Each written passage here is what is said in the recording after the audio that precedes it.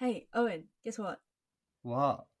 Echoes of the Past, the prequel short story to the Into the Wild series, is out right now on all ebook platforms. Oh my god! What? Oh, No! oh, oh my god! So, for anyone who is interested in young adult adventures, wolves, and just hearing things from wolf perspectives, and also is interested in getting into a series about adventure and young adult sort of vibes, go order Echoes of the Past right now. It's pretty good if I do say so myself. If one was to say so themselves. If one was to say so themselves, and we are English, so you know we like to say so. But the link is going to be in the episode show notes, so go check it out. It is only ebook, but hopefully you'll enjoy it all the same. And the follow-up is coming August 20th, which will be in paperback and ebook, entitled Home to the Wild.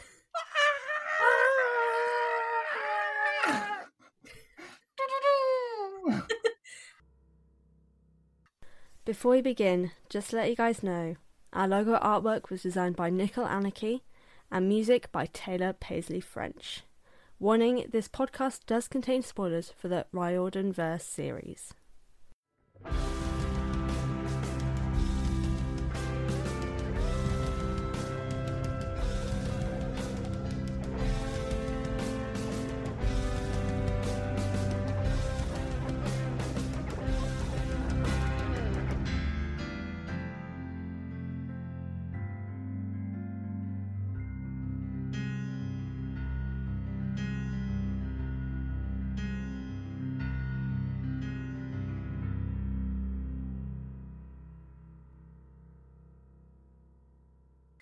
Hello everyone, and welcome to the Best Damn Camp, a Riordanverse read-along and analysis podcast that sets out to read all the books by Rick Riordan in timeline order.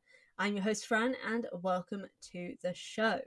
Today I am joined by a brilliant friend and guest, my fellow Brit, Owen from Through the Mist. Thanks for joining. Boys! Hello, boys!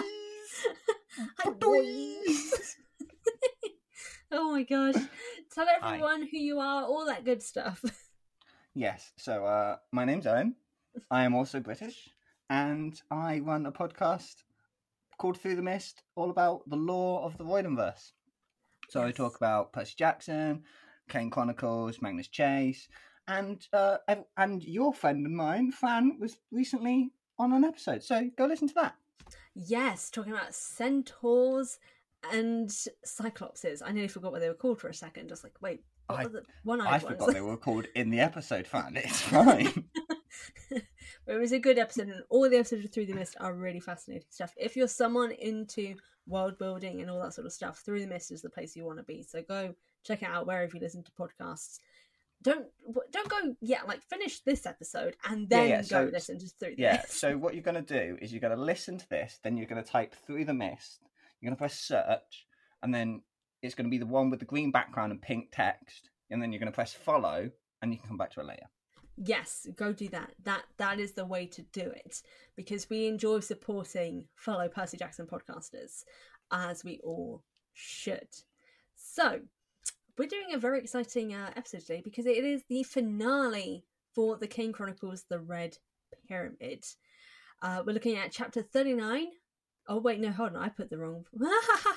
I've got the wrong chapter titles in. That's but got the awkward. Right chapter numbers, though. Yeah, right chapters, wrong ones. Okay, so it's chapter 39. Zaya tells me a secret. Hang on. Chapter 40, I ruined a rather important spell. Yep. And 41, we stop the recording for now. Oh, God. That's so embarrassing. How did I not realise? Like, I deliver a love note is from chapter 30. Oh, God. But yeah, those are the three chapters, and they're the final chapters of the Red Pyramid. The first two, 39 and 40, are from Sadie's POV, and then the last chapter is in Carter's point of view. And it's very distressing to me that it is not an even number. But I will get to that later. It's very distressing. I can't stand uneven chapter numbers. It's just no. I think that's so. So, guys, if you're not a fan of uneven chapter numbers, I'm sure Fan's book will be even because she's wrote it. So therefore, it's going to have even. Yeah, actually, now that you said it, I was like, is mine? Am I actually complaining about something that's not remotely okay for me to argue about? I think they're even. Yeah, no, they are. Hold on. Now that you've said it, I'm very. If I have thrown her under the bus, this is going to be great. Okay, no. Even. We're good. Even chapters good, on both the novel and the short story. Okay, that's great. That's good. My anger is justified and it's not hypocritical. No, you can't. Now you've got to make sure it's the same for all the other stories. Yes. Oh, God. Just add a one-page chapter at the end if you're running short. I mean, I'm the sort of person who always does an I love a good epilogue, so that's all. I'm always good for that. But okay, moving on from my nearly hypocritical chapter count. As always, of course, for the best end count, we've got the points to focus on. So today we've got narrative, finale, relationships, and generally what we thought of it. But to begin, here's a synopsis from Owen. Okay, so here's the rundown, guys. Chapter 39. We go and is that? Hang on. We go and find out about everything, and we learn basically what's about to happen in the next few chapters. Chapter 30, goodbye Set, and chapter 40, goodbye Set. I'm doing the bad thing with the numbers now. And then chapter 41 is okay, and here's the setup for the next one. We'll take it. We'll take it. I mean, that's what happens. We're going to go into detail. That is what happens. And admittedly, we go in detail anyway. So that is a concise, limited description, but in a good way of what does happen. So we can appreciate that. So round of applause. But let's start with it right away with chapter 39. Zia tells me a secret, and here is the overview for chapter 39. Sadie isn't much of a healer, but she tries her best, and in return she gains Set's secret name, Evil Day. Really original, love that. With his name, it is time for her to go and help Carter, but as per, she is distracted and puts her hand on her father's sarcophagus and is thrown into a vision. She sees Anubis, Bast, Iskandar, and even the events that led to her mother's death. As it turns out, it was Isis who had been communicating with Ruby Kane. Angry and grief-stricken, she pulls her hand back and her father's image appears, and all her anger at him comes out as he tells her she needs to do what is hardest. Would you give up your father to save the world, she remembers, and sadly, that is exactly what she will have to do. Bum, bum, bum. I was very proud of myself for that bullet point. That's a solid last bullet point. Just about the Evil Day thing. I do kind of just love when you get told what it's like. He was born and it was an evil day. I've always kind of enjoyed that sentence. Yeah, it was. I kind of like it. It was like that sort of goofy sort of thing. It's like, well, I guess they're not wrong, but it's like, yeah, they're like, yeah, that's a good name. That's a good secret name. All I can think is like, surely someone would have thought to say it was like Evil Day at some point, because him being about made it an evil day because he was chaos and evil. Yeah. I can't quite remember the rules for learning a secret name, but it's not like you can just come across it. You've got to like properly understand it or get told by someone that understands it. Yeah, something like that. It was I don't know. It always made me laugh. Which they kind of cheat on for that one as well. Yeah, I guess if someone has your name, they can give the name to someone else. But... Yes, but that's how they cheat. They cheat around that with Zaya and Nephthys. Oh, that's true. That is true. Although it's kind of half cheating and also kind of half not, because I guess Zia's Shabti is kind of also Nephthys. So they Yeah. kind of have, it's stupid. It's It's her mouthpiece, I think. it's Is her how they worded it. mouthpiece. Yes. Which I guess kind of, it does make sense, but at the same time, it's kind of like, okay, sure, we'll let you have that. We'll give you that one. Yeah.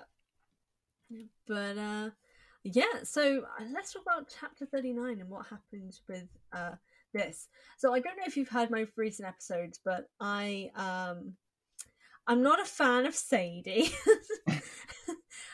Which I think is a surprise to many, because Sadie is, most people, it's not like they don't like Sadie, but I don't think anyone outright dislikes Sadie like I do. I think I'd come to like her later on, but at current, not a fan. And this chapter just summarized it all for me, but I'll let you go first so I don't start my rants first. What's wrong with Sadie? It's more okay. So I'll start off with the rant then. You can't set up a rant and then go, oh, and talk about something else, because all I can think about is your rant. Okay, that's fair. All right, okay. So it's chapter 39 specifically that kind of brings up my reasoning behind why I'm not the biggest fan of Sadie, and it's because she's a hypocrite in some ways, and she's not the most devoted. Because, like, basically the thing that frustrates me is the discussion kind of that she has with her dad in this chapter of like, he comes forward and she's like seen the vision of what happened to her mum, which is like she's been kind of seeing things and they're going to sort something out. He's kind of the dad's a bit nervous, he doesn't really know what's happening, but they still go forward with it, and Ruby dies. And Sadie quite literally blames her dad for her mum's death and tells him to his face that she hates him, and then follows it up with like internal thoughts of it's his fault she's dead, and even kind of technically blaming him in her words, saying, why didn't you do anything? I hate you, then like immediately afterwards. And so okay, so I mean, I get that. Yeah, that will make sense. I get it, but considering everything that's happened in the book, I don't get why she blames her dad for her mum's death, or for leaving her, because she blames him for leaving her as well, when like all I can think is like I don't understand how she can't see that like neither of them knew, except maybe Ruby knew in some way that she would die. None of the like they didn't know what was going to happen. They kind of knew something wasn't quite right, but they didn't know she was going to die, seemingly. You see it a lot in other media where okay, throw back to the Percy Jackson series because it's the first one that popped into my head. But the Bianca thing. Okay, so yes, it's a bit more of an obvious they're going to die situation. I'll give him that. But at the same time, it's that point where Nico fully blames Percy. But really? Percy basically did everything he could to save her. But you still... It's that thing where you see it in a lot of other media as well, where there's two people in a situation, one dies, whoever is a friend of them will blame the other person that was there just because they're there. If someone else is there, there's always this thing at the back of whoever is wounded's head that goes, well, why couldn't they do something? It would probably be the same if it was reversed. Like, it doesn't matter who dies, because most of the time they're friendly with both of them. But it's that thing in the back of the head where they always go, well, why couldn't have you done something? And that's the emotional bit that just pops out of her. It's just straight away just goes, why couldn't you do anything? Well, just what? And then her rational thought kicks in about 5 seconds later and goes, well, of course he couldn't do anything. Yeah, although not as much. And that's kind of when the issue for me comes in, is that she doesn't... Like, she says, I didn't mean that, but then kind of follows it up sort of saying, but I did. Like, internal monologue-wise, of like, her kind of confirming to herself that she did blame her dad for her mum dying and leaving her behind. It's that thing. She goes, okay, I blamed him. But suddenly in this moment, when I've told him how much that I was internally just keeping in, how much I hated him, I've suddenly gone, actually, I do like him. Yeah. She's released all her, like, that. The idea behind it, I guess, is she's had all this internal build-up of feeling neglected because her father didn't take her with her. Yeah. And for whatever reasons, you can ignore everything else, but that was the thing inside her going, well, you didn't take me. You took Carter, but you didn't take me. Why didn't you take me as well? Yeah. Why wasn't I with you? So it's that. I think Yeah. in that moment, it's her just shoving all of that right at the front, because suddenly she's also found out that he was there the night her mum died. And she also found out, finally, every reason why her mum died. And it's just so much of just, it all comes to the forefront. She goes, I just resent you, but at the same time, I love you. But I still resent you, and I still have resented you. But right now, I'm both hating you and forgiving you within like 5 seconds of each other. Yeah. The only issue Which is I wish that was shown, because she doesn't say she loves him. At no point does she say those words. I think if that had happened, I think I'd be kind of a little bit more okay with it. Because like it kind of it happens. She has these thoughts, and then it's never addressed again. Like she doesn't kind of talk about how she feels afterwards. Like there's no understanding. Yeah, it's very much in that moment. Now I'm going to go save my brother. Yeah, and then never brought up again. Suddenly it's kind of like fine. And admittedly, I'm also the one person where I'm like, I know she's a child, and I know I'm technically bullying a child, but like in my head, no. Okay, no, Fan, you are not bullying a child. You're bullying the author that wrote the child. Okay, we'll go with that. That makes you feel better. That does make me feel somewhat better. But well, no, you're not bullying a child. You're pointing out plot holes in how an adult wrote a child. Exactly. And how they could have wrote the child better as a better example for other childs. Yes, other childs. I love that. Yeah. But I think the only additional thing for it is that I do get somewhat frustrated that she's angry at her dad for leaving her. When we hear from her in like the first couple of chapters that she knows that her grandparents only fought for her. Like he was fighting for both of them, but they like fought against him in court for custody of Sadie. So she knows that because she talks about it. So she knows her grandparents are the reason. Yeah, but this was also happening when she was 5. So at that point, she has no idea what's going on. That's true. By the time she's, 12 in this book? Yeah, 12 in this book, yeah. By the time she's 12, she now knows the logical reasoning behind everything, but there's still the emotional damage. Yeah, which I do get. Emotional damage. Yeah, I know. I need to be more understanding, but it's just one of those things because, like, basically, Sadie needed therapy to resolve all these issues, but instead she just shouted at her dad that she hated her. That's what happened. Yeah, which isn't great. She's had a really bad family dynamic. Yeah, which doesn't help that her grandparents are racist, but you know. At one point later on,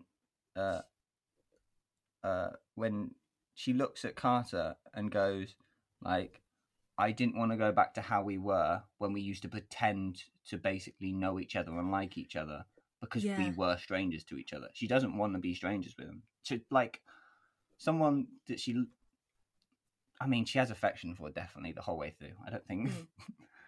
I've always seen that. But it's that thing of she looks at him and goes, well, I know him now, and I didn't, and I don't want to go back to not knowing who he is. Yeah. Which I think that sums up Sadie's entire, like, family dynamic. Is that she wants to know these people, but she never has, and she never, and at least definitely when she was younger, never understood why she wasn't allowed to. Yeah.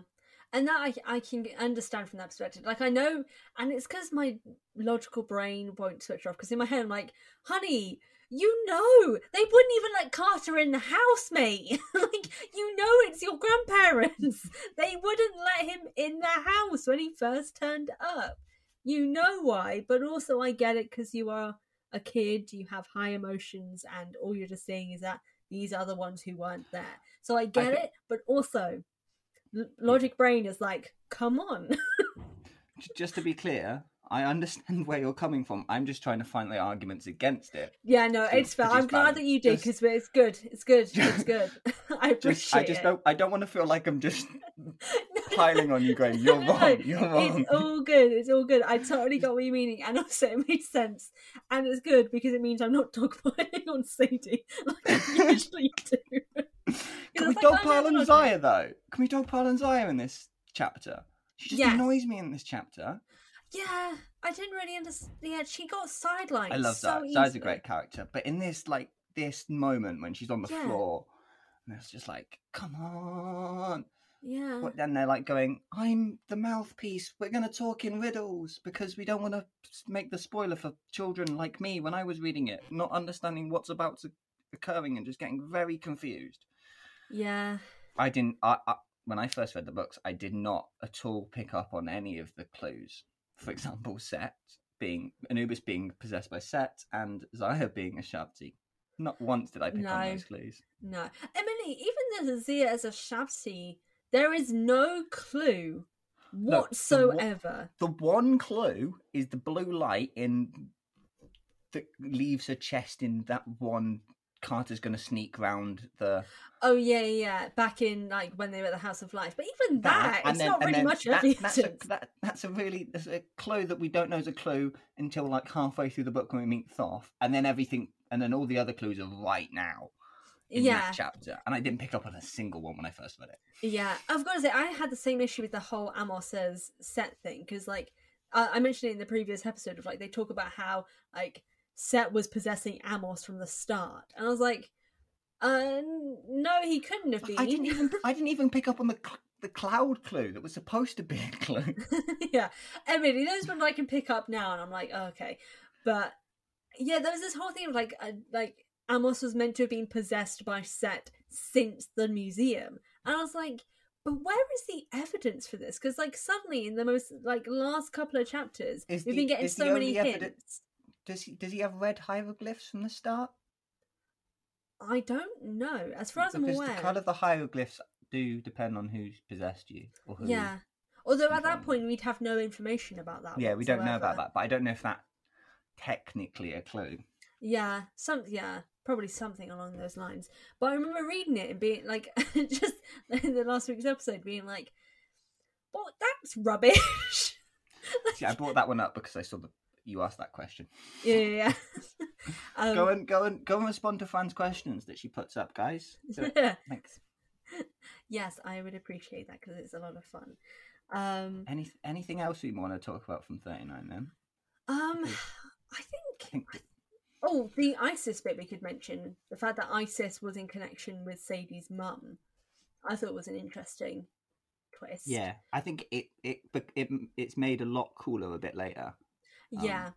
It is like the fact that because they were both connected, that means Sadie and her mum can be a bit more connected. It just you get very nice wholesome moments later. Yeah, no, I did like that. I like that was in. The only thing, and again, it's more that I needed more setup for that of like, I would have liked a possible mention that Isis and Ruby Kane were connected in some way, like a hint, because that did feel a bit like when Isis is angry at some point, she just goes, "This wouldn't have happened with your," and then stops. Yeah, or she just accidentally calls her Ruby, because that was the thing that Sadie looks a bit more like her mum, like she accidentally calls her Ruby, and that's kind of like a small little thing, and she's like, "What?" And she's like, "Sadie," and then just kind of carries on like nothing happened. Yeah, like something like that. As you would if you were a god hiding a secret. Yeah. Like a small little thing, I think would have kind of helped that, because I did read it and it was kind of like, okay, sure, fine, cool. I guess brings everything a bit more full circle, but yeah, that's a few issues that I've had with this, is that there are just some things where I'm like, I think this needed a bit more like drip feeding in previous sections, because like all this information, Amos, Zia, and all that sort of stuff has happened in like the last 5 chapters. Yeah, it is a very sudden, and here's all the information at the end. Sort of. Yeah, and this is. I know. I think you could pull that out with a lot of books, but I think compared to some of Rick's other works, this is one of the higher and here's everything. Yeah, which is a bit unfortunate because like there were areas where this could have been brought in, or like areas that could have been cut out to have this be more threaded through in other areas. But I think this is the issue. And I think Rick somewhat realised it because all the books after the Red Pyramid are so much shorter. And I think he realised he needed to be a bit more concise. Like, the next book, so Throne of Fire, is like 20 chapters shorter. Really? Yeah, something like that. Hold on. Let me just double check. So this book is 41 chapters. The next one is 24. 24 chapters for Throne of Fire. So nearly half. Yeah. Gone. They're a lot. Yeah, that's a lot. And also even numbers. Yay. But it's my even numbers. I'm very particular about it. But I think that's all. She says, and then produces the book. God, the day that happens, I'll be so stressed. I'm like, no, I need to add something. I can't have it be uneven. Talking to a publisher, merge two chapters together somewhere. Yeah, literally, I'll just be like, no, I can't do it. I can't do it. Just do Lord of the Rings and have an absolute massive chapter of just dialogue. Yes. But I think that's all for chapter 39 for me. Do you have anything further from you? So what happens in 39 again? So Amos and Zaya, she looks back in the past, finds out things. It's very Sadie focused. Then she goes to help her brother. I think we're good. Yeah, all good. All right, okay, so we're heading into chapter 40. I ruin a rather important spell. Owen, do you want to read the overview bullet points for chapter 40? Okay. Sadie comes to the rescue with Isis and transports them to Washington, away from Set's form of power, the desert. She then begins the spell, and Set, the pyramid, and his demons start to fade and fall apart. As the spell is working, Sadie notices a shimmering shape of a snake. Apophis has been waiting, intending to drain the power Set was generating. It is seeing this that Sadie does not destroy Set. Instead, she gives him a bargain. Help him in the war against Apophis and cause no trouble. Till then, or be destroyed. Thankfully, he chooses the first. The battle done, the siblings return to the injured and find Zare crumbling to dust. She was a Shabti! And the real Zare is hidden elsewhere. Devastated by losing both Zaya and their father, Sarcophagus, the siblings leave with Amos before the Popo arrive.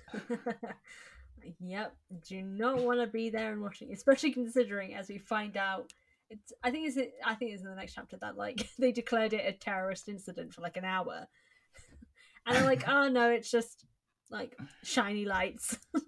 Our bad. Like, oopsies. Within an hour, it's crazy. So probably a good idea because the police are crazy. But yeah, and that is chapter 40. I've got to say, this was quite an interesting chapter. This has the section where you mentioned about like Sadie realizing, she doesn't want to go back to being strangers with Carter after like Set puts like a niggle of doubt in like Carter's mind about something that Sadie's doing because she starts to kind of deviate from the plan of destroying Set. Yes, the original plan. She invents Plan B. Yeah, that without group decision. She's like, no, we're just going to do this. And it's like, wait, what? This is why you got to communicate. And then she does. She does communicate by throwing the feather of truth into the sky and going, guys, look, there's a big snake. Yeah, I like that. Like that's her form of communication instead of just saying, "Hey, no, I saw something. We need something. Do this," and then say everything after. Do this and go. Here's proof before I even have to prove it to you. Exactly. I like it. I like that we have that element, and then also this is the thing. So I talked about this in the previous episode as well. I like that the fighting isn't what defeats the enemy. it is like street smarts, basically being like, hey, we have to work together, so either be dumb and try and fight us and die, or be a smart, cool kid and join us to fight a giant snake. I mean, there's a lot of negotiating in these books. Yes, I like it. I really like it.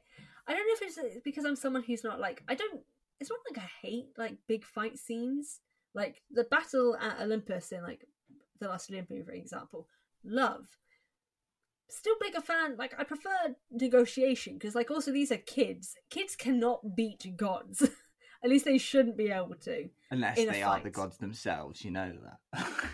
Yes. That whole thing that's going on at the moment. Yeah. And I don't know, I like that it's not physical prowess that defeats the bad guy. It is thinking on your feet and using like negotiation tactics to win the day. I just like it. I think it's something fresh, something you wouldn't normally expect, and something that is in a sense like an action adventure story, is for the action to be battle and negotiation. I mean, so the action is almost, it's like so you got Carter there just basically going, I need to buy time. That's what he's doing. And then Sadie goes, do you know what? Now I've trapped you. We're going to have a talk. Exactly. Carter, you can calm down for a sec. We're just going to have a talk now, guys. So you don't hit me. I know this is like, but just we're going to have a talk. We're going to talk it out. We're just going to talk it out, guys. Yeah. Like it's sort of like, is this the correct term? Like it's a parlay. Is that the term of like kind of... No, that's not part. Parlay in Pirates of the Caribbean is when you go. It's I think it's when it's some form. I was wrong. It's a type of gambling.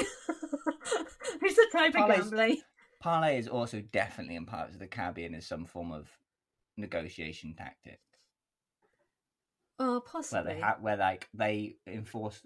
If a pilot enforces the rules of parlay on another pilot, yeah, they have to hear them out effectively. I don't know. That's diving on knowledge I didn't realise I still had. But it's doing something like that. It's action to lead to peace talks, or at least, not fully peace, because like Set is just in a sense slightly corralled, but it's a fight that leads to... I keep wanting to say the word parlay, but I know that's not the actual term. What is the actual term? Why have I just made that comparison? What? I missed it. It's like the end of World War One. Oh, kinda. Because okay, so it's the Versailles thing. The Allies, Set and Sadie, not Set and Sadie, Carter and Sadie have won the battle / the war. However, the other side, it hasn't fully submitted defeat and more just gone, fair enough. Right now, I could be in a worse situation. We'll peace out for a bit, and then who knows? Or at least in modern history, we do know. But like at the time, I was very much at the who knows was a very rhetorical question, fam. Okay.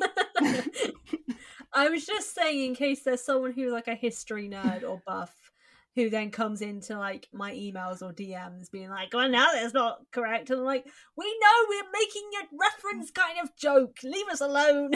I'm making a reference because I had to research this for an episode of Through the Mist. Guys, go listen to Through the Mist. Yes, go listen to Through the Mist. Also, so it was called the Versailles thing, wasn't it? Or am I wrong with that? Like the contract that they had to sign was something to do with Versailles. Oh, I don't know that much information. I may be wrong. I was looking at the reasons for I think I am wrong. I think I am wrong because there was the Battle of Versailles So that's the wrong thing. Is World War one that was signed in a railway carriage? I think so. I think the treaty was signed in a railway carriage. One of the two. Oh no, I was right. It's the Treaty of Versailles. I was correct. It signed in a railway carriage? I don't know. Oh no, Hall of Mirrors in the Palace of Versailles, Paris, France. So no, not on a train. The other one was in a signed palace. on a train. There was at least one of them. The war ended by signing something on a train.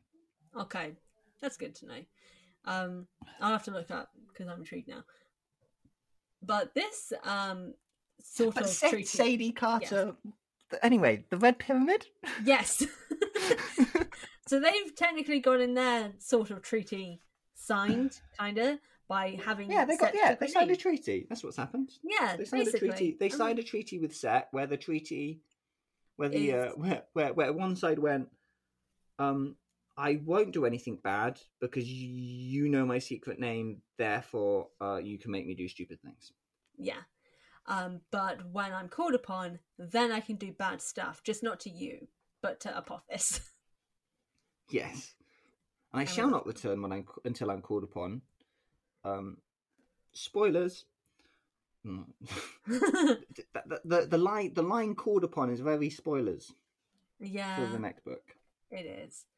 But moving on to the current parts for chapter 40. So we've got the Zia reveal in this chapter that Zia... this is the thing. I mentioned that basically, like, the Zia part is something that, like, kind of even now does surprise me because, like, as we mentioned before, it does feel a little bit kind of sudden. But at the same time, it kind of makes sense of, like, the reason why Zia is a Shabti is because she is a fire magician and Nephthys is a water goddess who's hosted herself in a fire magician's body, which is not exactly the best combination. Yeah. So the logic is there. Really isn't. It could have just been a little bit better foreshadowed.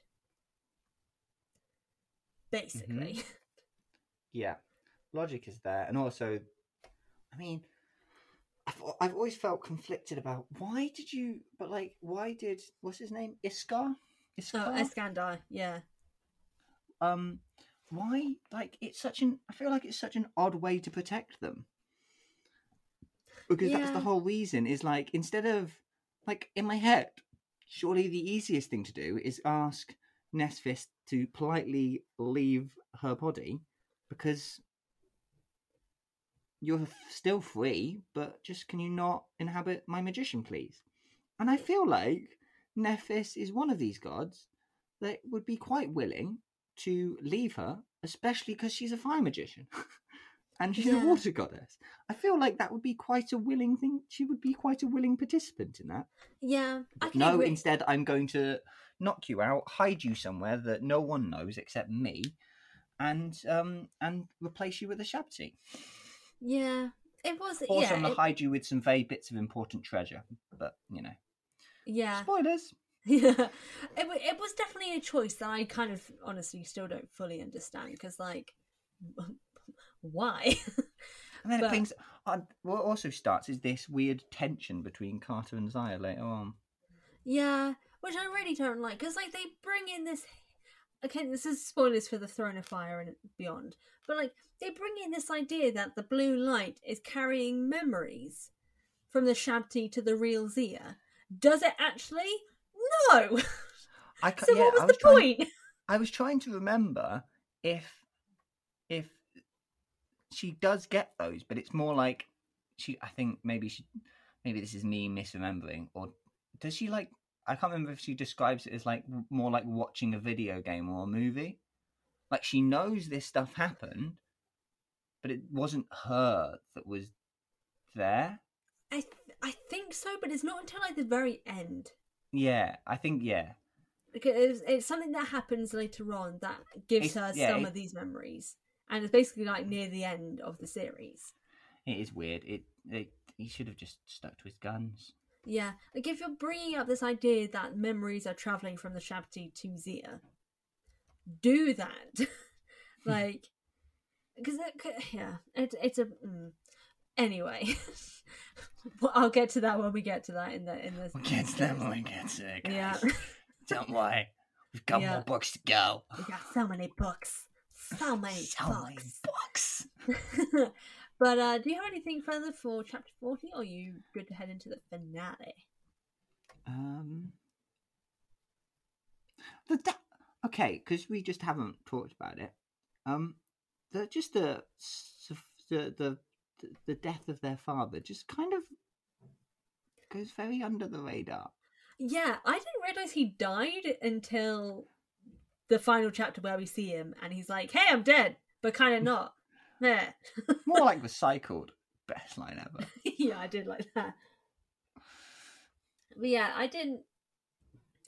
Yeah, because I was like, "Oh, where's he gone?" And I'm like, "Yeah, where has he gone?" And then we just see him, and he's like, "Oh, he's dead. Oh, okay." Yeah, it just happens very under the radar. It's like, Yeah. I'm not gonna. It's like, Sadie's like, so yeah, I noticed this. She's already knows that he's dead.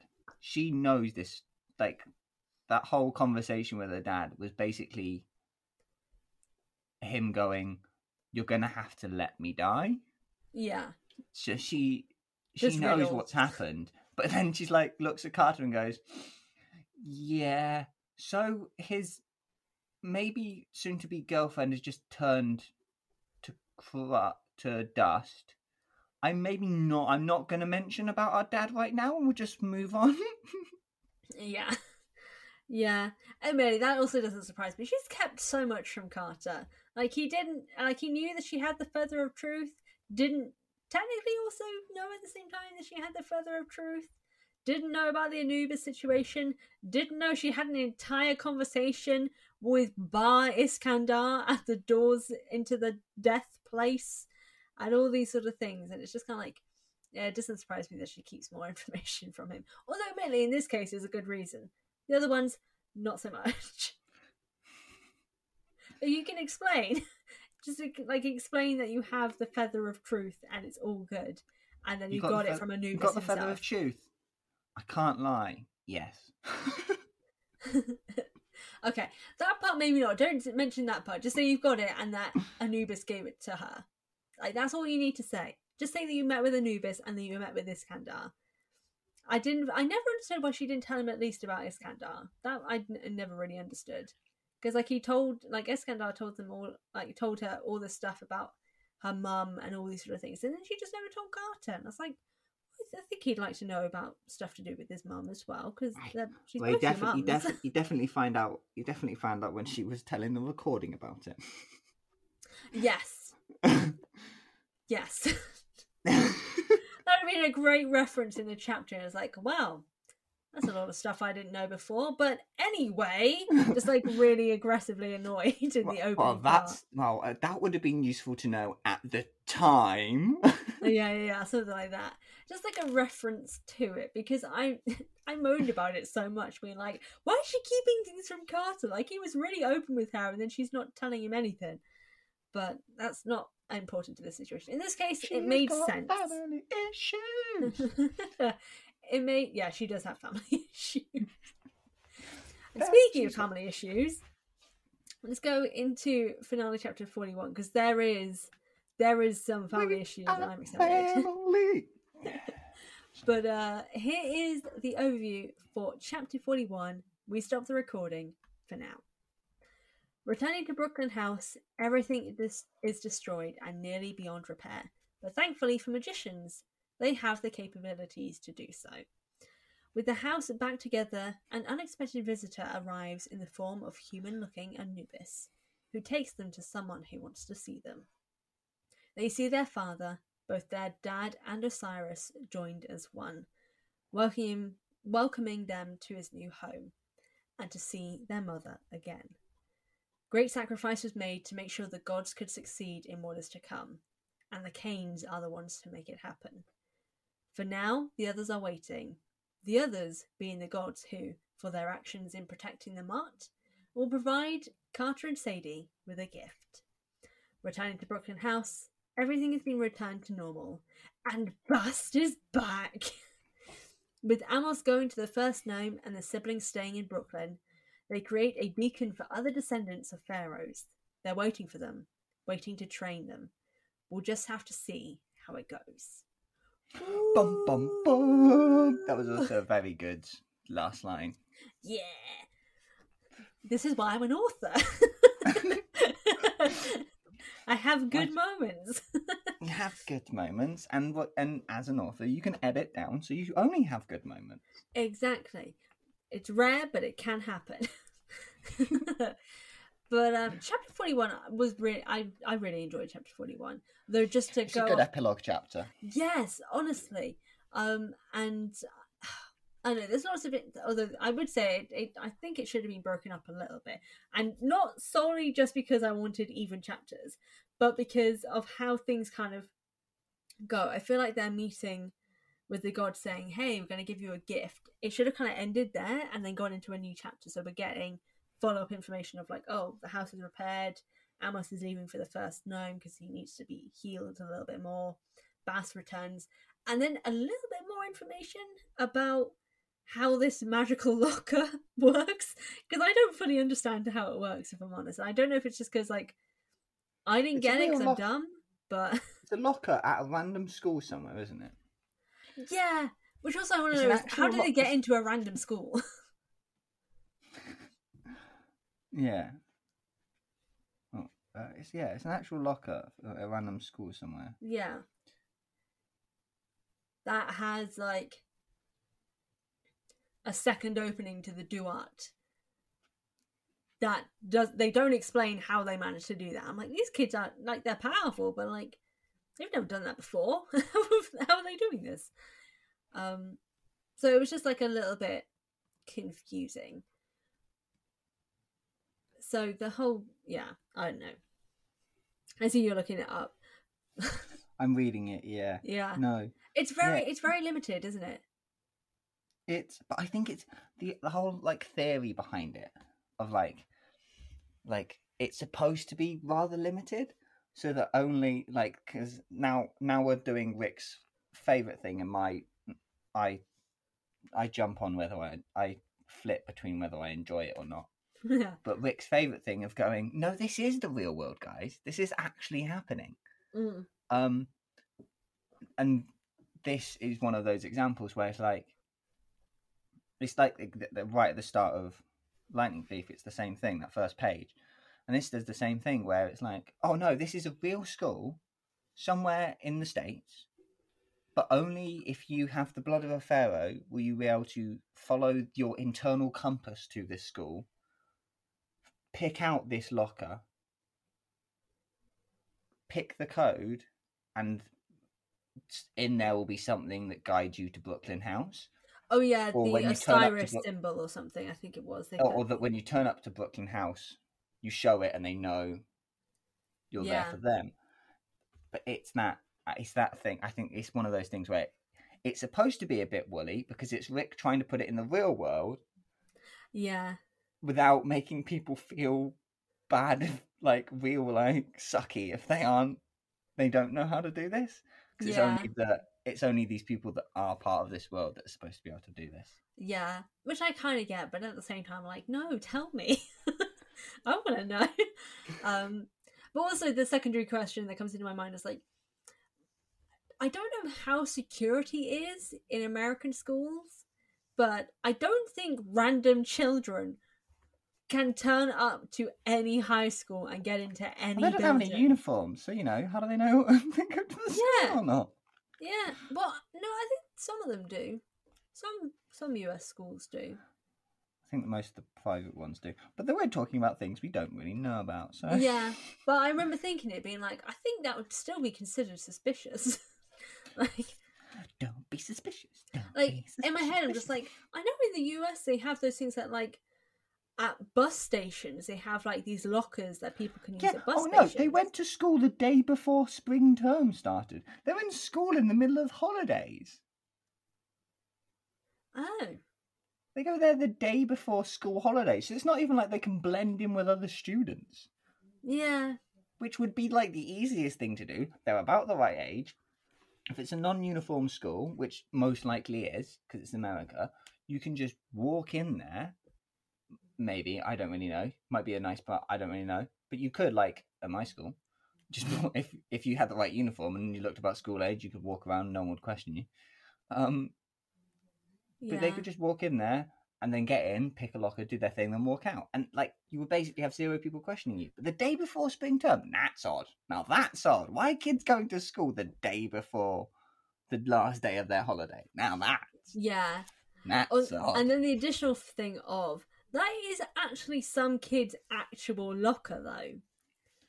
So imagine them going up to this locker, and then the kid whose locker it is. It might be one of those. It might be doing.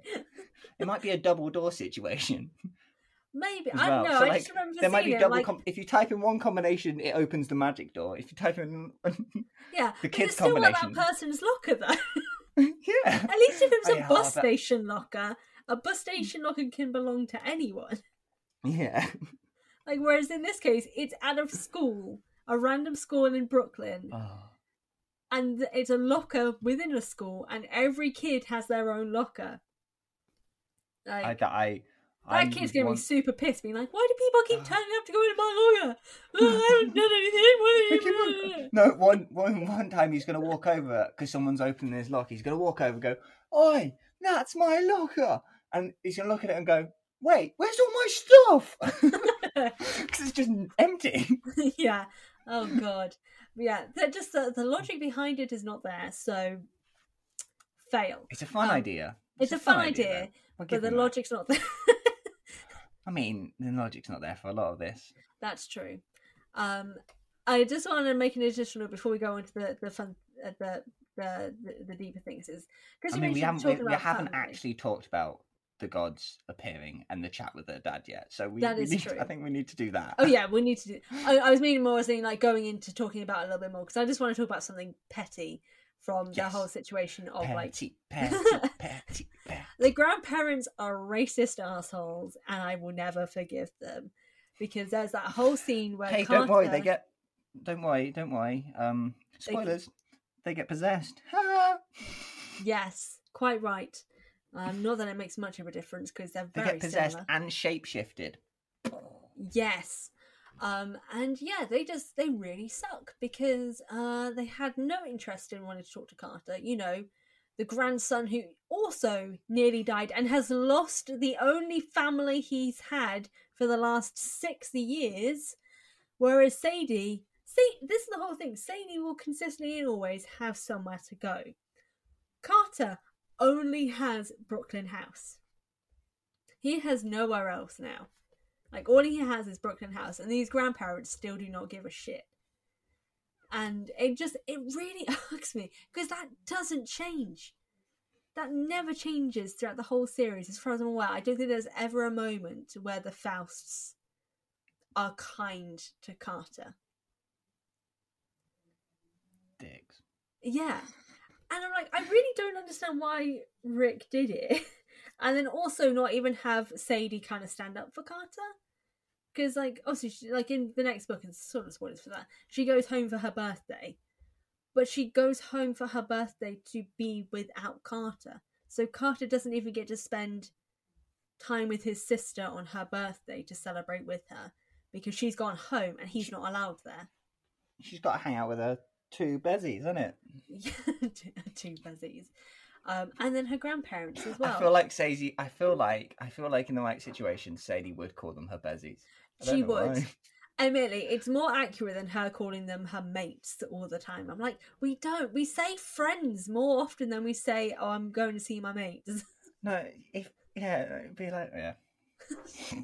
Whatevs, Rick. Whatevs. I'm trying to think of like a show that was around, like out around the time that was popular in America. That was a UK show, and I don't think Skins was popular. Oh, besides Doctor Who. Well, it's in like a show for like teens that maybe Rick would have watched to try and understand teens. And like the only one I can think of is Skins, and I hope he never watched that. No, I can't think of one that would have like gotten. Like, I don't get why he thinks everyone says mate. In-betweeners? In-betweeners, maybe? Yeah. Although, yeah, kinda. Even then, I'm kind of like, yeah, I don't know where he got half the language of like saying mate and bloke all the time, because we don't. We don't do it bloke, all definitely the time. not. No, Definitely not. Mate. I say mate quite a bit. Yeah, but like you don't say, "Oh, I'm going to see my mates" that much. I'm guessing. I mean, I don't have any mates to see. Oh no! But I'm your friend. Yes, you are. Yeah. Yay. Sorry, that was completely off tangent rant again about Rick not understanding how British people talk. Hey, if you want me back for the London episode, I'll re-rant about how Rick has them move around London transport. It's fine. Oh my god, I so will, because I think I'm intending to have Darian back for that episode as well, because that's also the Anubis part. Mm-hmm.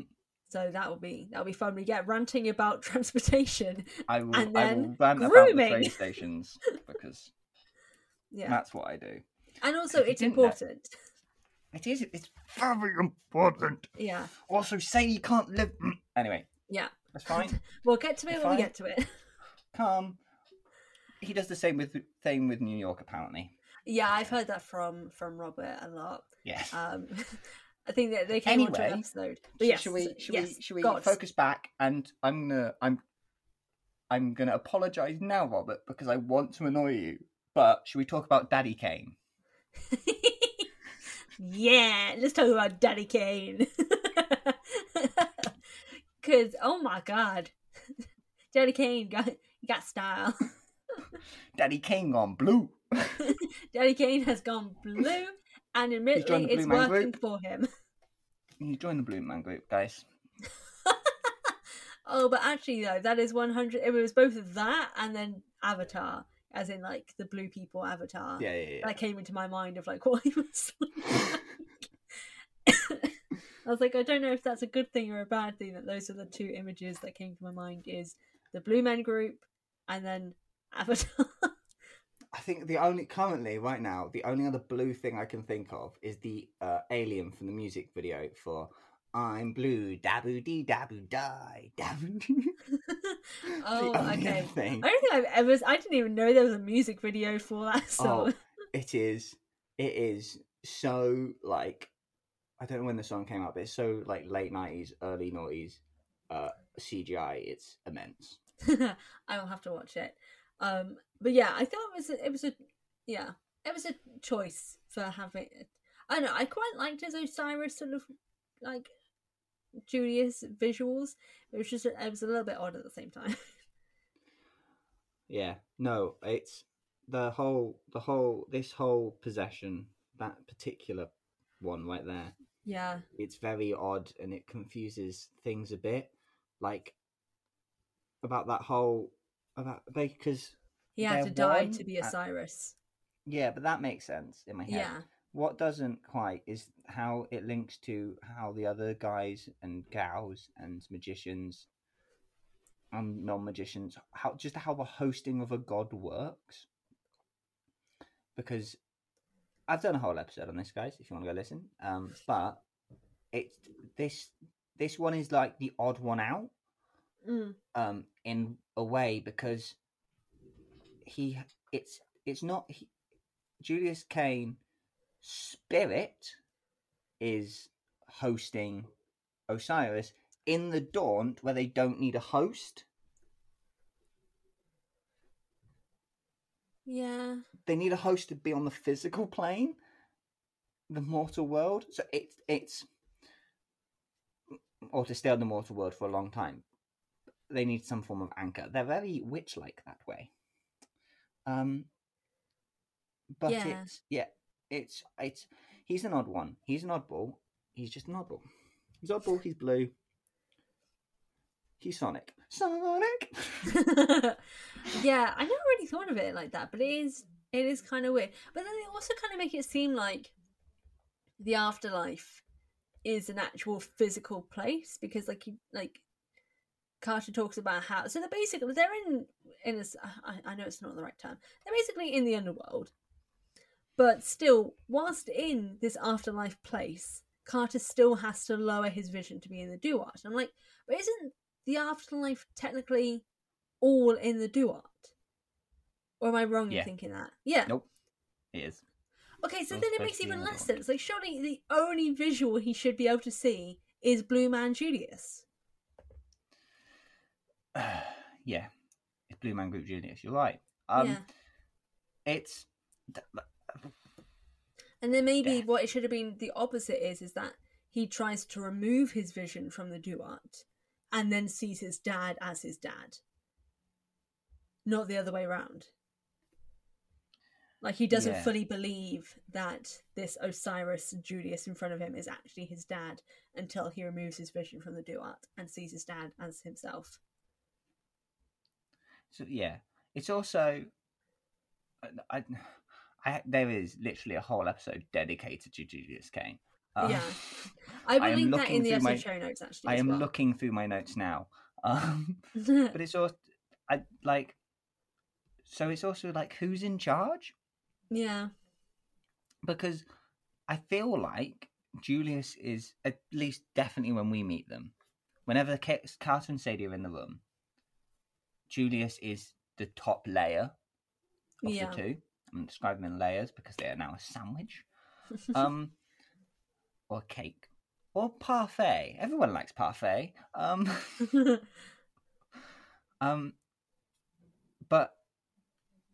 But that doesn't quite...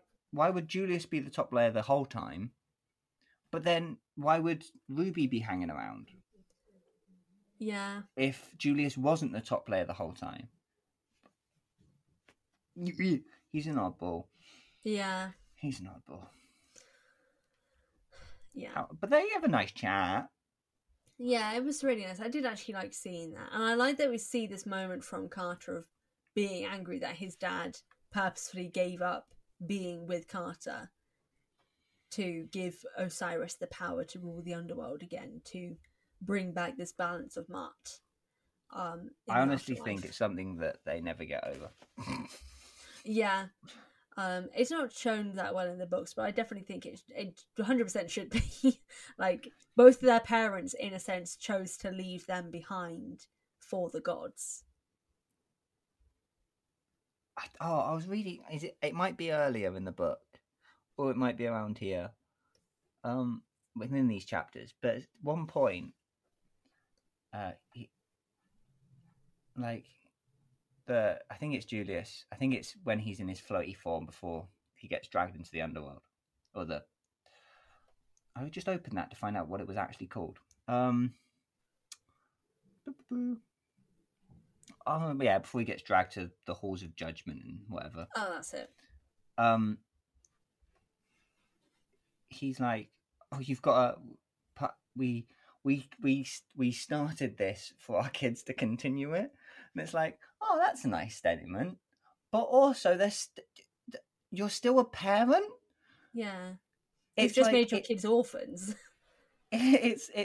It's that I think it was basically. I think it's something like it's basically they've done. You know when to step back. You know that when you've done your part in the fight, and it's time for you to step back and someone else to take over. Which is all very nice. It's a nice sentiment. But at the same time, the people that you're backing out for is your kids, which is, in a sense, an even nicer sentiment. But the way you're doing it is by dying and being out of their lives forever until they're also dead. Yeah. Which is not the greatest way to go about it. No. Parents do many questionable things in their own verse. And half of your reasons is to go and see your dead wife more often. Pick your kids, mate. Yeah. Yeah. It's a choice. God. But actually, just kind of going on from what we mentioned about Osiris, though, and the whole confusion about Osiris and Julius, we kind of get a sort of mirroring of that when we then move into the next section of seeing all the gods and Horus full on propositioning Carter, being like, look, we can be in control and we can be the leaders of this world and the mortal world. We can combine our power and we can find a way to help bring the strength of the gods for what is to come and all this sort of stuff. And Carter's just being like, "No, I'm good for now." And it just I do love Carter being basically being at this point. It's 100% him being. He's basically so self-conscious. He's sometimes he speaks like he's got bravado, but at this point, it's just he's so self-conscious that he's not good at anything. That he's like, no, why am I the best option for this? This is ridiculous. There's got to be a better option out there. So he's like, nah, mate, I'm not. No, he's so self-conscious that he's just a bad choice. That it's like, that that nothing that Horace throws at him basically just reinforces his own belief that he's such a bad idea. Yeah, I like that he follows it up with. So he has this sort of initial kind of like, oh god, that's the worst possible thing, and then follows it up with, look, for now, no, because I need to go off and I need to train. I need to be better if I'm going to ever consider being a leader. And I really like that because that's so smart. That's a smart kid right there, being like, look, I have no knowledge, I have no understanding of this world. I've only known that gods exist for like 4 days, maybe 5.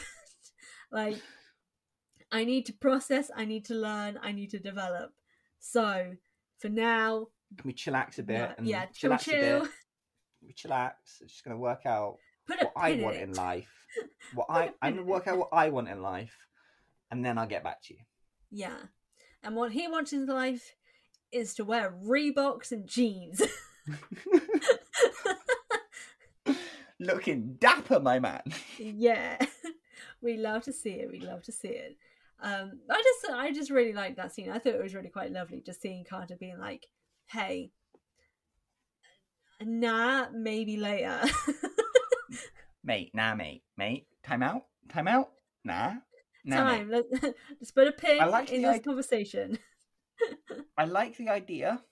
I see where you're coming from. I'm just not the guy for the job. Well, at least not yet. Yes. So, if you really want me that bad, here's my number. Call me in about 5 years. Yes. I just love that. I love people recognizing that, I need to learn. I need to learn before I'm ready for this responsibility. We love that. Go on, sorry. I was going to say something. I don't know if this is true. I can remember reading it somewhere and going, I like that thought, but not looking further into it. And it was like a quote where it was like, basically, the best leaders are the ones that didn't want to lead in the first place.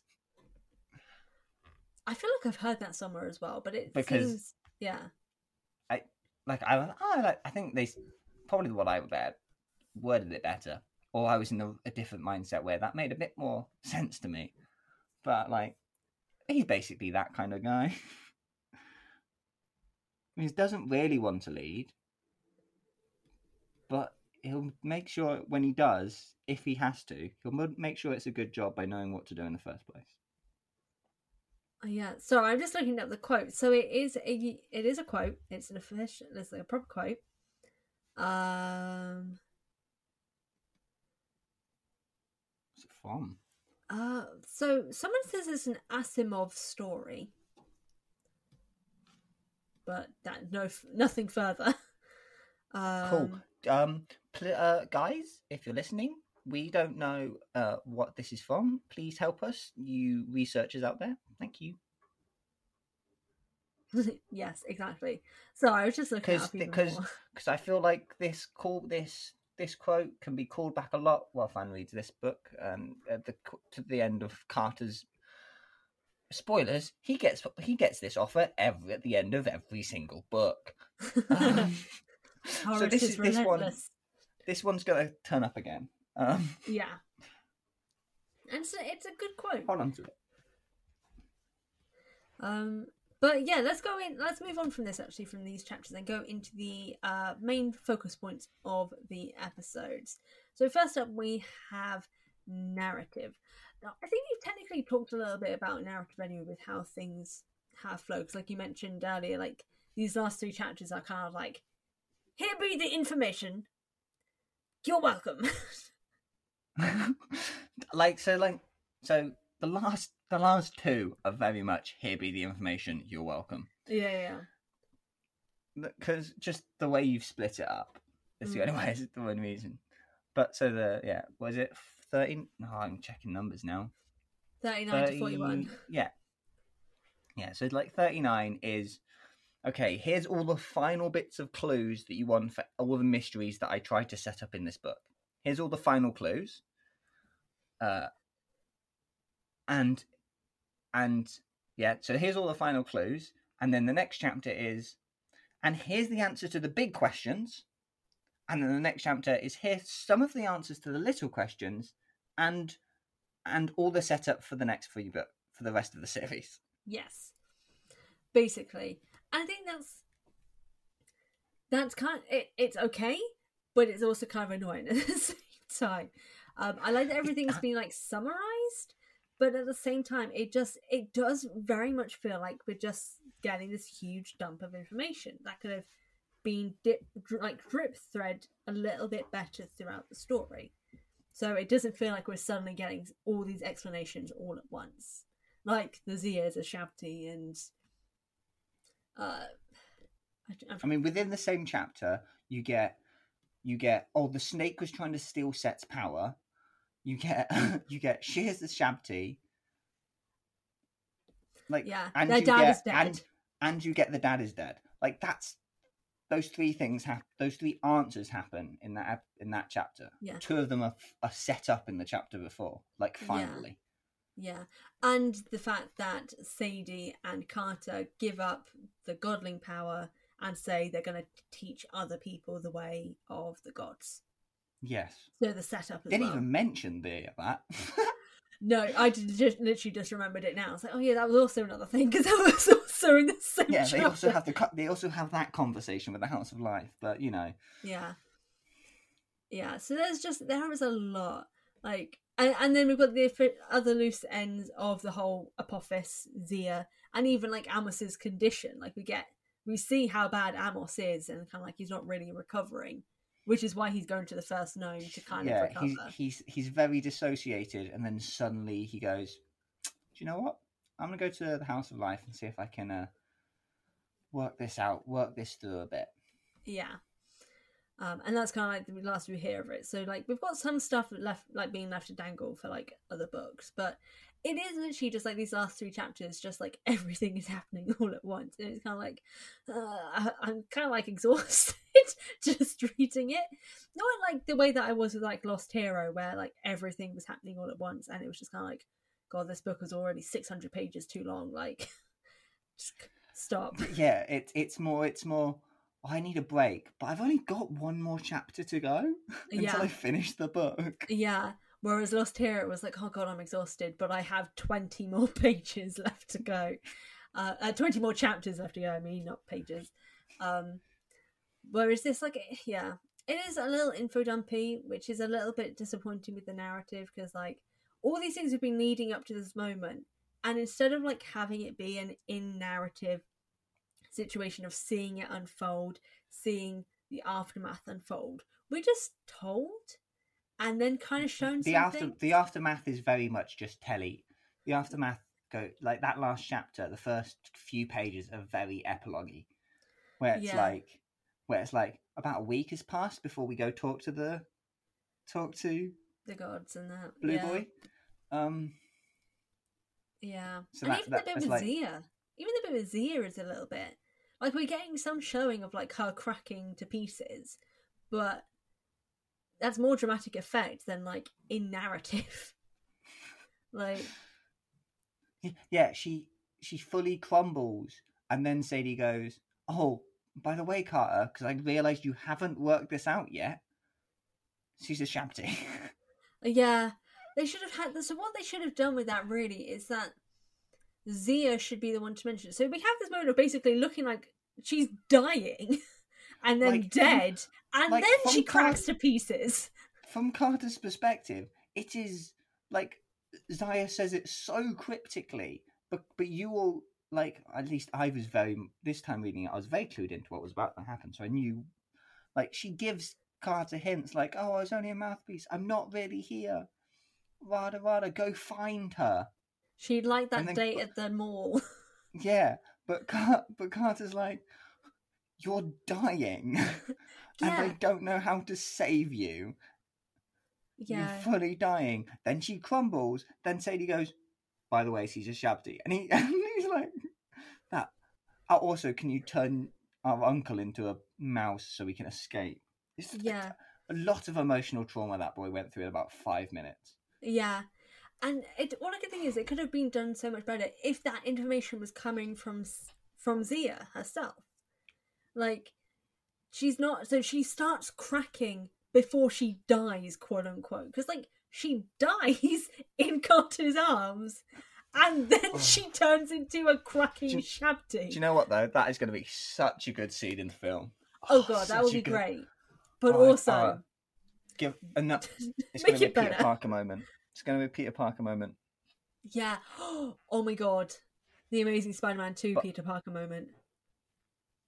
No, I'm talking about Infinity War Peter Parker. Oh, okay.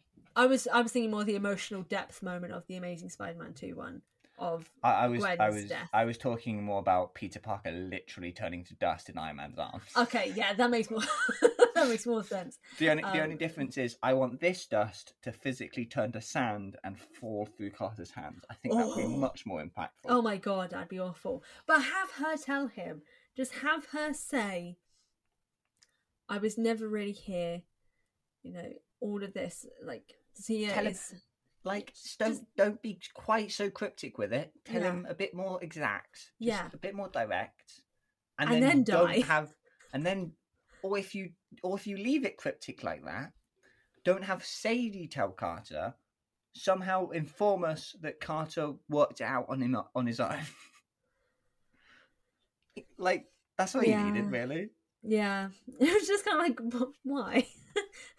Like, just have it be an emotional moment. Like, even if like she turns to dust and then just Carter goes, we're gonna find her, you know. Yeah. And like, that's all we need to know, that Carter knows what's happened. Yeah. Oh, I would have loved it though. So what they should do for the film is have her tell him what's happening as she's cracking. Like, her face... as she's cracking, she's telling him. And then before she dusts, he tells her, I will find you. And then she turns to dust. And then she goes, poof, like, literally, that'd be amazing. That'd be dope to see. Oh my God. And it's just him there with the sand in his hands. And he just says it again, I will find you. You and guys then working on the film, come on. I know you're listening to this podcast. Of course you're listening to this podcast. Yeah, or at least this is definitely going to be the clip that I put on Instagram. Like, this is our advertisement for what needs to happen in the film, so hire us.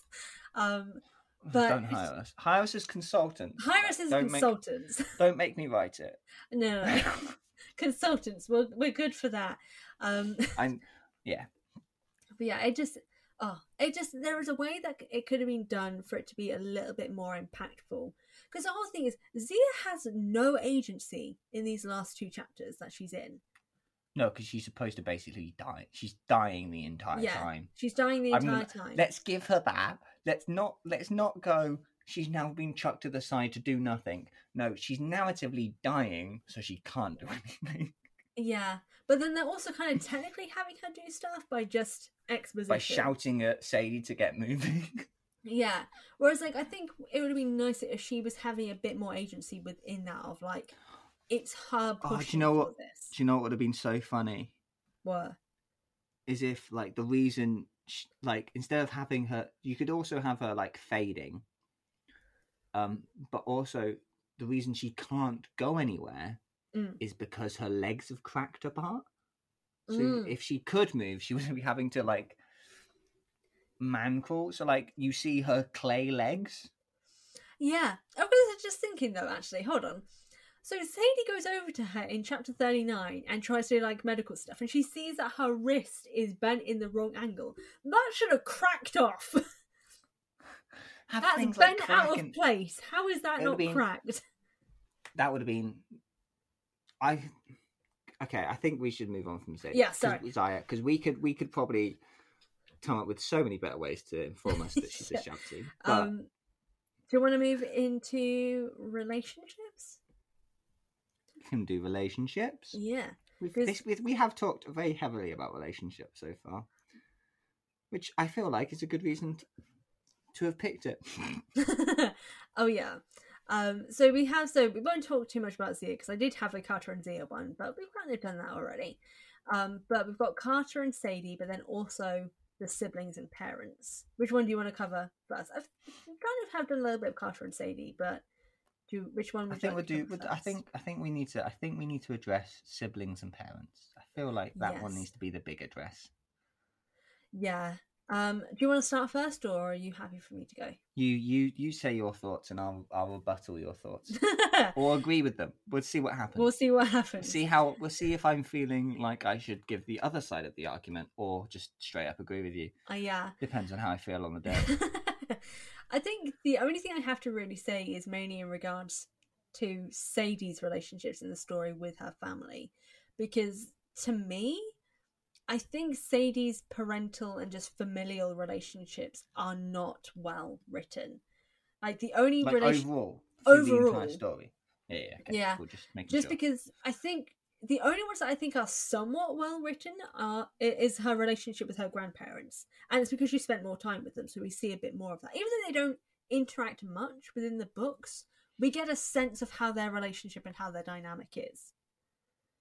Whereas the interactions that she has with Carter, with her dad, and even a little bit of her mum, there doesn't feel like the weight that needs to be there is there in these relationships. Like, she doesn't seem to bond narrative, like in the narratives, but mainly in this book in particular. There isn't much of a bond. I see what you're saying. Yeah. I see what I don't think I've ever properly like in depth thought about it before, but I see what you're saying. It's what it is you get the minimal cringe possible in the library scene and the museum right at the start of the book, and then from that point on, Carter and Sadie don't seem to have an awkwardness between them, like that awkwardness you get when, say for example, you meet up with someone you used to be best friends with at school.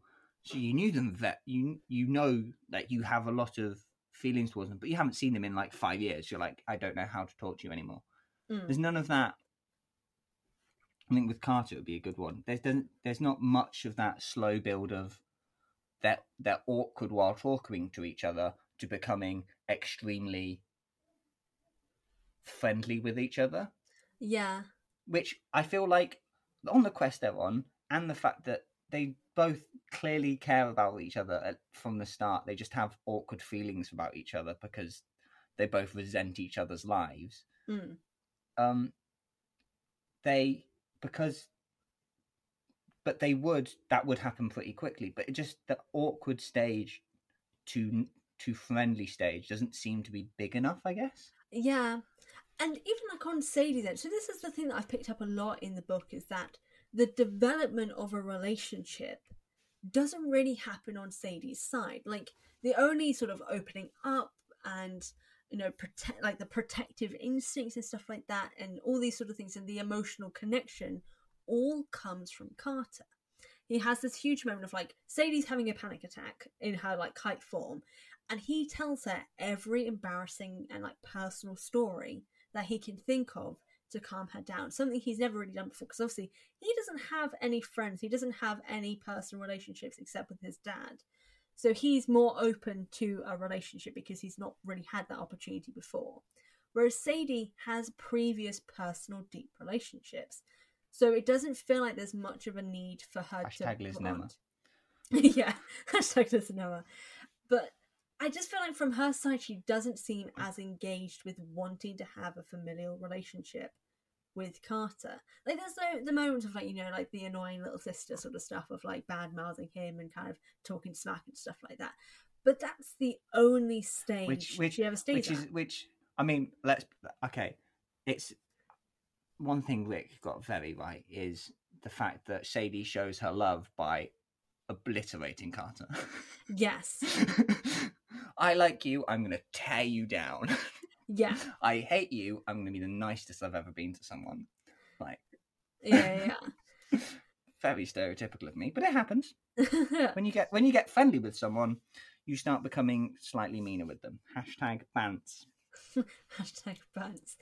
And like, I do get that, because like, I did like it to start, but when that's the only form of a relationship she's ending up having with Carter, it gets a little bit tiring, because I'm at this stage where I'm like, okay, but where is your physical, like, no, he's not really shown any physical care or verbal care towards him at this point for him to know. It's like that whole thing like that, like this last chapter where he's convinced she's going back home. Like, he's convinced that she's going to go back to the Fausts.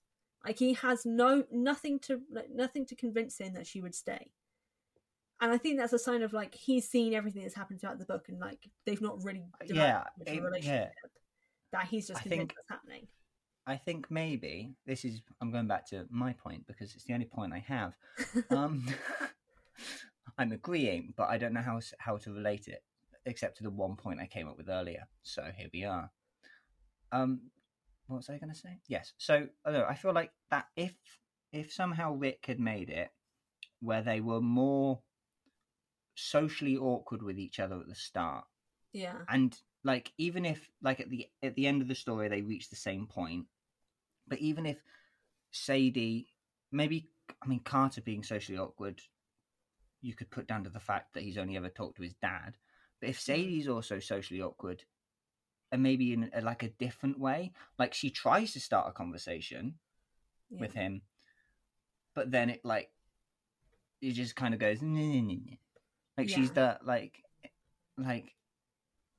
she goes, like, in a quiet moment when they're not doing anything, she could just go, "So how are you?" And then Carter just looks at her weirdly or whatever. But like those awkward moments where Sadie is like, she knows what to do in these situations, but she doesn't know how to do it with him.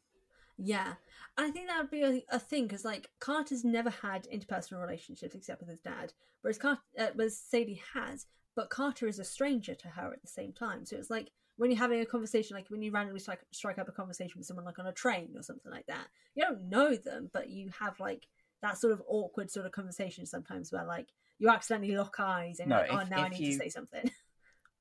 Yeah. This is more in the north. I feel the need to point out this was like when I was up at No, if you properly start a conversation with a rando on a train, it can get deep and personal, because they're complete rando and you're never going to see them again. Yeah. So you can ask them questions. I've had that once. I talked about someone else's relationship on a train journey once. Oh, I've had that once. I had a really nice Irish lady who, after my partner at the time had just broken up with me and I had to get on a train back to Oxford from London, and I was on the train crying, and because it's London, everyone left this place where I was except for this lovely old Irish woman who came over to sit in front of me and handed me a tissue and asked me what happened, and like sat with me for the entirety of my journey and talking to me about it all. And sometimes you just need to dump on a rando. Exactly. And if the rando's willing for the dump, exactly. Not like that. But I think it would have been nice for something like that, especially considering, and this is the issue that I somewhat have that continues with it, is that Sadie develops relationships quickly with other people. She developed one quickly with Bass, with Cafu, with Philip, even Anubis. Like, she's hysterically crying, thinking that Philip and Cafu are dead. And she's known them for a day. And yet her relationships with Carter is not as strong. I do think, if, like, just to reinforce the fact that we would know she likes Carter, or at least wants to like Carter. Yeah. Is if it's that awkward points where she just, like, you could literally just do it, like, it could be like 2 sentences in between. They're on the move between 2 places. Yeah. And I think, or maybe I've just thought of something. I'll come back to it in a sec. Then on the trip between 2 places, and you just have Sadie go, "So how are you?" And then Carter gives her a one-word answer, and you get it from Sadie's perspective, and she just goes, "I didn't really know what to do from that point onwards. So for the rest of the journey, we sat in silence." Like, we would know, reading it, that she does care. Yeah, and she is trying. And she's trying, which but she just doesn't know how to. She hasn't got the rapport. I think the closest we might get to that is her sticking Zaya and Carter in the front of that truck together. Yeah. I think it might be the closest we get to that, is going, yeah, no, I'll let you two sit together in the front. Yeah. And that's definitely, and it's like that one moment. And in my head, I was like, when that happened, I was like, oh, I wish we had more moments like that. Because it's like that sort of that sibling banter. Yeah. And that's kind of my main thing about it. Was just like it was somewhat disappointing situation that like Sadie doesn't seemingly have as deep a connection with the family that are important to this story in particular. So not the Fausts, of her dad and her brother. I mean, it makes sense. It makes sense, but it would be like somehow nice to see that she, by the end of the book, she has deep feelings about them. Yeah. Well, whereas the deep feelings are anger and resentment to her dad, and Carter is more, we don't want to be strangers anymore. And that's the extent. That's the extent. Yeah. It's like that's I still fully stand by Sadie for being angry at her dad. Oh yeah, I stand by it. But also at the same time, it's kind of like, are we going to resolve this? No, okay. We don't even resolve it in the chat, do we? She just basically blanks her dad because Anubis calls her a loudmouth. Yeah, literally, she doesn't even talk to her dad in that entire conversation in the Hall of Judgment. Doesn't talk to her dad once. Maybe once. I don't really remember, but there's no like real conversation there, and there's no addressing of what previously happened, where she said like she hated him, and then she's like, "Oh no, I didn't mean to say that," and stuff like that. No addressing of that whatsoever. No, that definitely should have got brought up again. Yeah, and it's never brought up again at all. No, at that point, and Mr. Kane should have gone, Sadie, I am allowing you to be angry at me. It's fine. And like, even if it was like, and she goes, no, I'm sorry. Yeah. I didn't care for you. I just didn't understand why you left me. Yeah, yeah. Yeah, do a thing, an emotional thing. Do an emotion, and then have the music swell, and have violins play, and just the whole... But instead, we've got Sadie being more interested in the fact that Carter can also see Anubis as the handsome boy. That was how that section ended, was her being happy that he can see the handsome boy. Like, really? I mean, I can't speak for 12-year-old girls, but at the same time, 12-year-old girl. Yeah. I can't. But also, it's a very high generalization for me. 1,000-year-old god. It doesn't matter to the 12-year-old girl how old someone is. I know, but it's also that way doesn't matter. It's the other way that we should have an issue with. Yeah, we'll get to that. But, yes, I'm sure you will. But what are your thoughts, sibling and parent wise? Sibling parent wise, I think. Yeah, so it's Carter Sadie we talked about. I think an odd one is their mum. I think that whole end scene with the parents, and they're proud of their kids, whatever. I think the mum one is makes a bit more sense, because it's been quite a while since her sacrifice. They've basically come to terms with her death. The one new bit of information is that they've had since the start of the book is that she died trying to protect the world from a giant snake, which probably would make me feel more proud. It would make it feel more validating that she died because I'm part of the world. So it's almost like she was protecting me. You could do it that way. That would have been a twist on it. But it's that weird thing of they meet her and they're just kind of shocked that she's there. Like there's no like, what? Do you know what doesn't happen? Not a single time, not once. there wasn't a run to hug. There wasn't a running to hug them. Like, like end of every family movie I've ever seen. End of every family movie I've ever seen. The run and just jumping, like they've been separated for the entire movie. My family, yay! Neither Carter and Sadie go and try and hug their mum. Yeah, that I did always find a bit odd. It's kind of like they haven't seen their mum in. Well, Sadie doesn't really remember much about her mum in general because she was so young.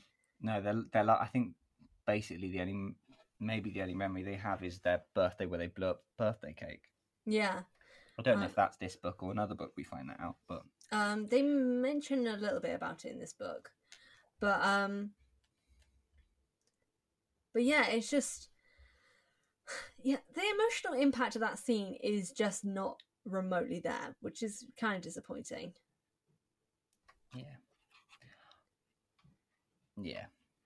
It makes more sense in the other books because it doesn't need to be there because it's supposed to be there. But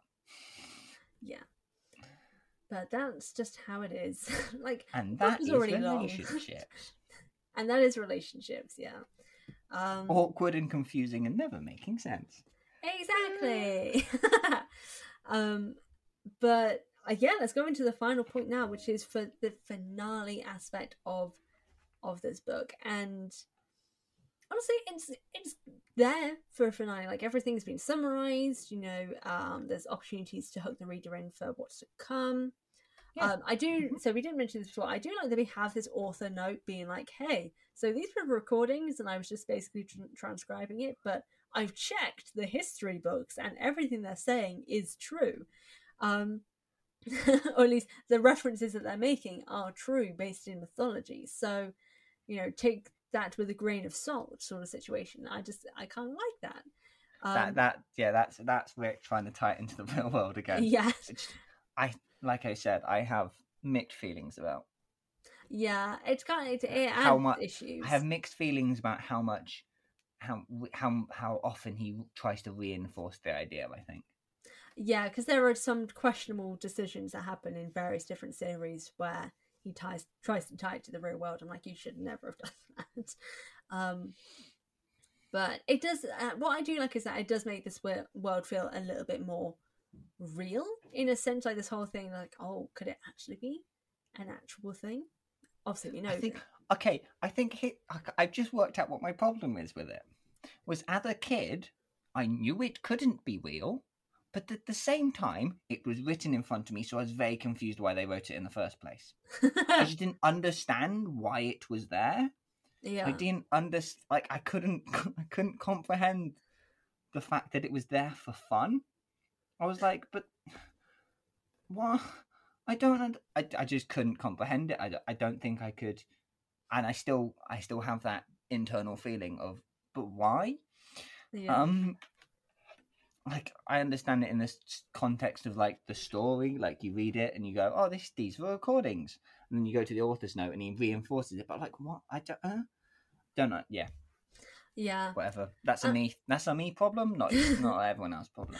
There's probably someone else there like it. I did kind of get it, because it does just kind of add this whole thing of, like, we know it's not, but it's now just going to be in our minds, which, like, it's good because it leaves you wondering, but, like, at the same time, it's kind of like, it then does at the same time make you feel sad, being like, oh, well, I'm not part of the world, so that's kind of sad. Yes. That might also have been another part. I wanted to be there, so, Yeah. But reinforcing the idea that it was true made me more annoyed. That's fair enough, honestly. I don't think I really have anything else for finales, because I think this is a pretty solid finale. Literally, only issue is the exposition dumping in some of the elements. As the end of the book goes, it wraps up 90% of the loose ends, and because it's a series, that's completely allowed. Exactly, and it does have a really cool tie-in. If this was the last book ever, I would be extremely annoyed.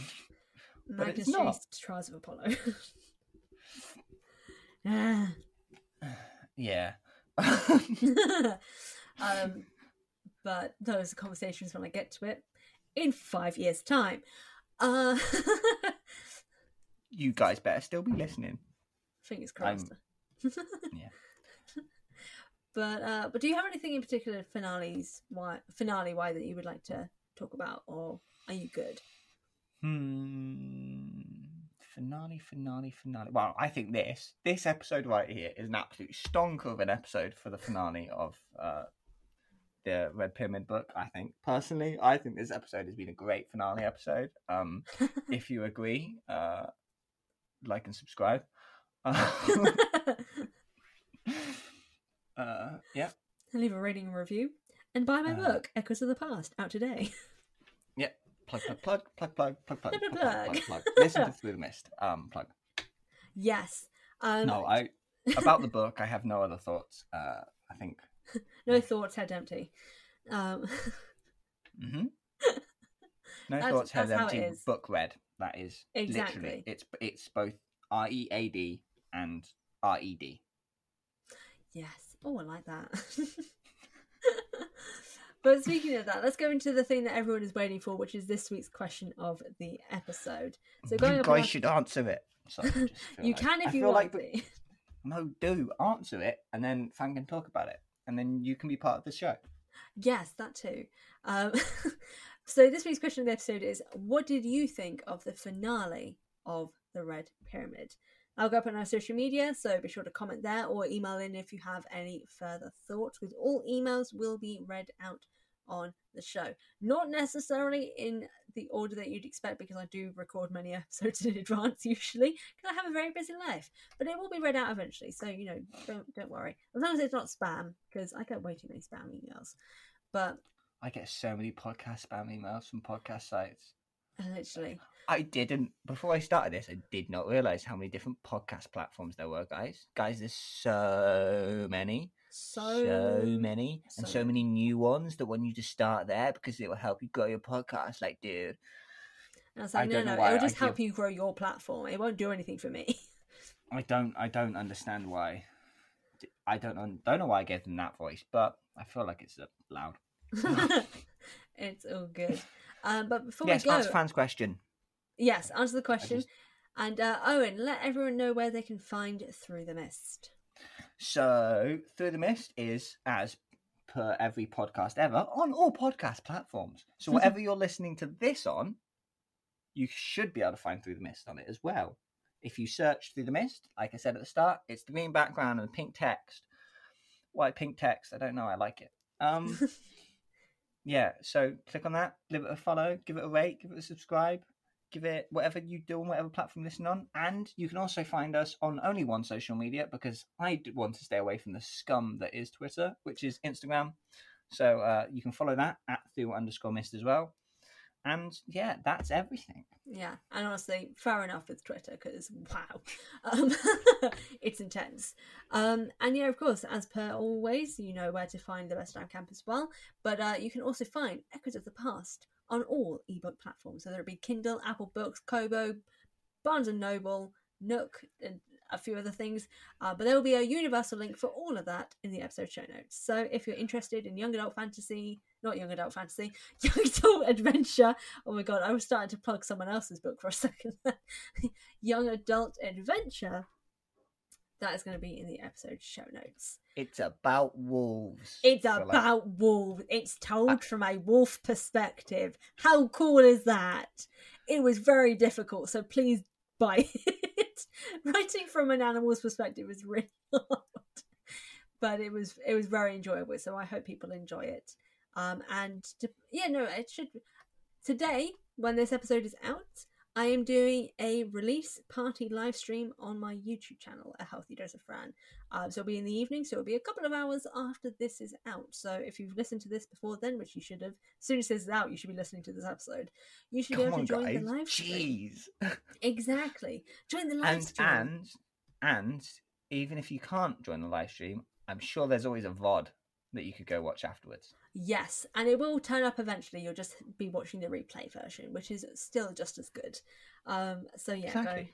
Go watch the VOD. Out. Watch the VOD or watch it live. Exactly. Just give Fran the views. Give me the views and buy my book. But as always, though, thank you all for joining us for these chapters. Be sure to join me next Wednesday as we continue our Rollverse journey with the next story, The Demigod Diaries, Son of Magic. It's a good one. To plug where you can find our podcast, we're available on Spotify, Apple Podcasts, Audio Boom, Stitcher, and basically wherever you listen to your podcasts. In the meantime, between episodes, you can find the Best Damn Camp on various social media at Best Damn Camp Pod on Instagram and Twitter. If you want to email me with your thoughts on the episode, you can email thebestdamncamp@hotmail.com, or if you want to support the podcast, you can head over to the Patreon page at patreon.com/ahealthydosefran, which is linked in the episode show notes for things like early access to episodes and other exclusive perks.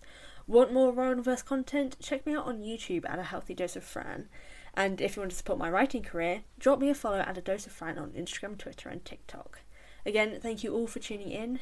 As always, I've been Fran, your very own hunter, and shall speak to you all next time. Bye.